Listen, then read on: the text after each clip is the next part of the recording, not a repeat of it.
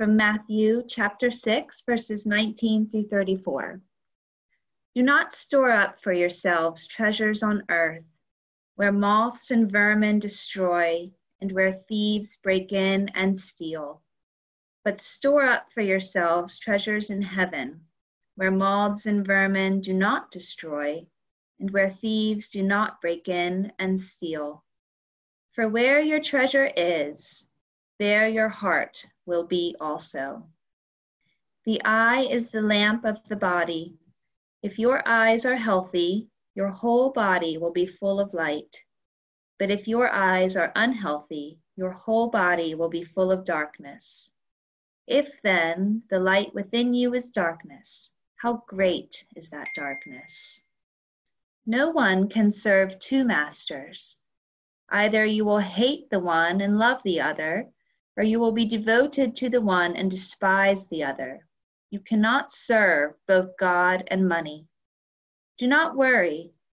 Therefore, I tell you, do not worry about your life, what you will eat or drink, or about your body, what you will wear. Is not life more than food, and the body more than clothes? Look at the birds of the air. They do not sow or reap or store away in barns, and yet your heavenly Father feeds them.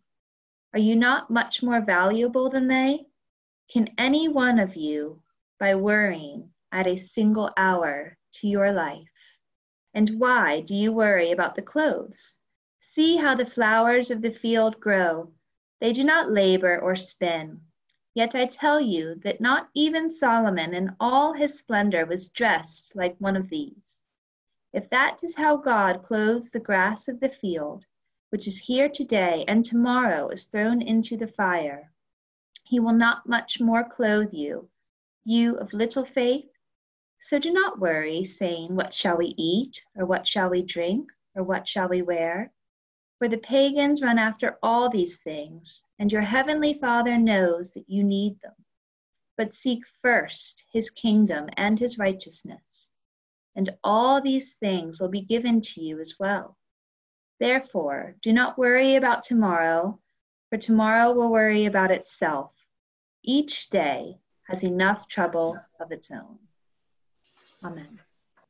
Good. Let's go back to Matthew now, Matthew chapter 6. And we read there just where Jesus is talking to us about where we're storing up our treasure. So thinking through these last number of weeks, some of the habits that we form in life and how that shapes us. So today I want to think about the habit of generosity and what it means to walk with God in generosity. Because as we think about the habits of prayer, of Bible reading, of walking with Jesus as our friend, or walking with God in generosity, that's going to change us. I've got a book, Alan Noble's book, Disruptive Witness. It's a really great book. And he's got this quote on spiritual habits. He says, the result of these habits should be a deeper sense that we live in a created world sustained by a loving God. So as we think about these habits, it's not just to have good habits for the sake of having good habits. It's so that we've got more of a sense that we're living before God's face and in his presence, because so often God feels absent from our world, and he's not really, we don't feel like he's piercing through into our own personal reality. And so these habits disrupt that and change things.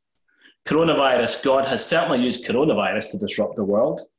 And it's just as Tess has said, it's changed our habits of prayer, habits of thinking and behaving, realigning our lives towards what's good. Certainly, it's changed our spending habits. In April, the UK population saved 16 billion in their saving accounts. The average UK household has been spending £162 a week less.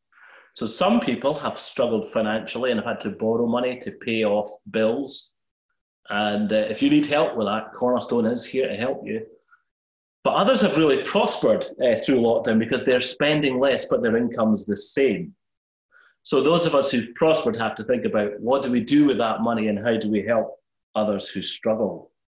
Has the pandemic made you more or less generous? Surely this is a great time to rethink money and materialism. So I've given you that thought. I want to give you a thought experiment now.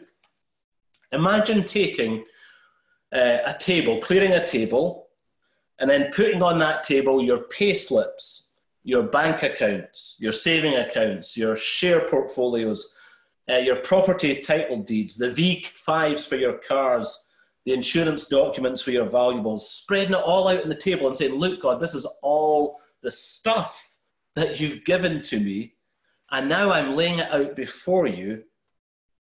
What do you want me to do with this? How can I use all of this for your mission, your kingdom, your glory? That's what we're thinking about this morning. How can we be extravagantly generous with all the things that God's trusted to us, so that will be used for his glory? So we're storing up treasures in heaven, not on earth. So 2 thoughts. First thought is about looking in the money mirror, and second is about looking in the Jesus mirror. So looking in the money mirror, Jesus is holding up money here and saying, look at what you do with money. Look at how you value money, because that reveals your heart. Money is a mirror to your internal life. There's 2 views here of life, isn't there? 2 kinds of treasure on earth, treasure in heaven. Two ways of seeing and looking into the light or looking into the darkness, investing in God's kingdom or in our own kingdom. 2 kinds of masters, being mastered and owned by money, or having Jesus as your master. And that speaks to the fact that Christians have got a radically different view of life. Paul says in Romans, he says this, offer your whole life as a living sacrifice to God. Jesus says, take up your cross, deny yourself if you're going to follow me the way Levi did. So we view the whole of our lives as something that we just live for God and for his glory. And money is a great way of finding out whether that's true for us. Money doesn't lie. Money doesn't lie. Money speaks in an undeniable way. So here's some money. What's it saying? What's the way you think about money saying about your life? Because, often we think we've given up our lives for Jesus. Often we think we're living the Christian way. But actually, we're just using Jesus to make us feel better about ourselves. And we remain just as materialistic and godless in the day-to-day patterns of life. And we're just as self-centered as we've ever been. Our religion, our Christianity is a thin veneer. So money doesn't lie. Take a look at your bank account. Take a look at your spending priorities. Look at what you do with your money. Are you really living a life for God? Are you giving away what God has trusted to you, or are you accumulating and storing up treasures on earth? Because a radically different view of life means a radically different view of money. Jesus is literally saying here, don't store up lots of stores here on earth. That's verse 19. The Greek language is don't store up lots of stores here on earth. Don't cling to your wealth and to your money. Don't make every penny a prisoner. Instead, store up your stores in heaven, the place where God dwells. Use what God's trusted to you to contribute to things that will last for eternity. Invest in mission, invest in church, invest in the gospel, the things that have eternal value. It's great to realize, isn't it, that we don't own anything. Everything we have actually belongs to God. The stuff in your bank account, that's not your money. It's his. Your house, sorry, it's not your house, it's God's. He gave it to you. God gives us all these things on loan, to see what kind of person we are, to see what we'll do. Will we invest what he's given to us wisely for the kingdom, or will we hoard it up for our own benefit? Stewarding the gifts of God is so important. Seeing money as something that's external to us, not as ours, part of who we are. There's a quote here from A.W. Tozer. The world said, Abraham is rich, but the aged patriarch only smiled. He couldn't explain it to them, but he knew that he owned nothing, that his real treasures were inward and eternal. He owed nothing. I was reading a quote from a woman called Melissa Kruger this week. She's an author. She says, the biggest thing I've learned about stewardship is this. I don't look at myself as an owner of the things in my life. We don't own anything. God has given us good things to steward. I have good gifts from God for the time being. So that's all about our attitude to money. Does money rule us? Does it own our hearts? Or do we see it as a gift from God to be given back and used for God's kingdom and God's glory? Look at how you're spending your money. Look at what you do with it. Secondly, though, look not just in the money mirror, but look in the Jesus mirror. Look into the mirror, look at who Jesus is, and then say, does my life reflect his generosity? As I look on Jesus and see his generosity to me, does my life reflect that back? How do I show generosity as a Christian? I'm going to run through a list of points here. And so just pay attention, keep up if you can. First of all, when we're saying that Christians have to be generous and give away, and I'm not saying that we are anti-wealth. This is not about how much we have or how little we have. God entrusts different amount of resources to different people. God's interest is in what we do with what he's entrusted to us. Are we lining our own pockets, feathering our own nests, or are we radical givers? And let's remember this. If we live in Edinburgh, none of us are poor. We have houses to live in, running water, no food scarcity, electricity, access to good health. We are the rich of the earth. Let's be generous. So God has blessed us. He's not against wealth per se. He's about don't be greedy. Secondly, be good stewards, obviously. You have to provide for yourself and for your family. It's not wrong to save, it is wrong to hoard. I think God wants us to live arrestingly simple lives. Our prayer in Matthew chapter 6 is for daily bread. And maybe through the pandemic, you've realized that your weekly coffee spend doesn't have to be £25, that you don't need to eat out 3 times a week or buy all those clothes or have all those lunches. Maybe you're learning you can live more simply, more wisely, and more generously. Thirdly, let's worship God for his goodness to us. Let's move towards God in thankfulness for his gifts. And fourthly, that movement is a double movement. We move towards God in response to his goodness, and then we move towards others. We express our gratitude to God by giving away to others what God has given to us. So we show our gratitude to God by generosity to others. 6, how much should I give? That's always a question, isn't it? People start getting worried here, sweat breaking out. Well, give radically, give surprisingly, give sacrificially. How much should you give? Probably more than you want to, and probably more than you think you should, more than you feel comfortable with. Giving should be sacrificial. We offer ourselves as sacrifices. It should hurt. But then at the same time, it shouldn't hurt. Because it's not yours. It only hurts if you've really taken too tight a grip on it. It's all just on loan to you anyway. And so you should be joyfully giving it away, happy that you can discharge this trust that God has given to you. Here's 2 Corinthians 9. Each man should give what he's decided in his heart to give, not reluctantly or under compulsion. For God loves a cheerful giver, and God is able to make all grace abound to you, so that in all things at all times, having all that you need, you will abound in every good work. We can be generous because, as Jesus says in Matthew 6, we don't need to be anxious. God takes care of our every need. It's out of trust in him that we can live generous lives, radically generous lives. In the Old Testament, they gave 10% plus free will offerings. If you gave 10% of your money to God's work, make the quick calculation, what would that be? If you gave 10% to the church, what would that be? What if you gave more?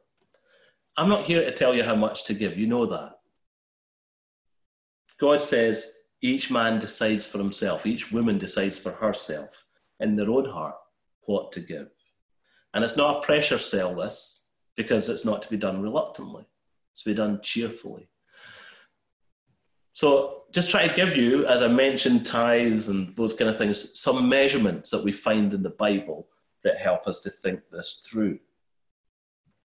If you are a Christian, I want to say to you, prioritize giving to your local church. There's so many great causes, but we believe the local church is the hope of the world.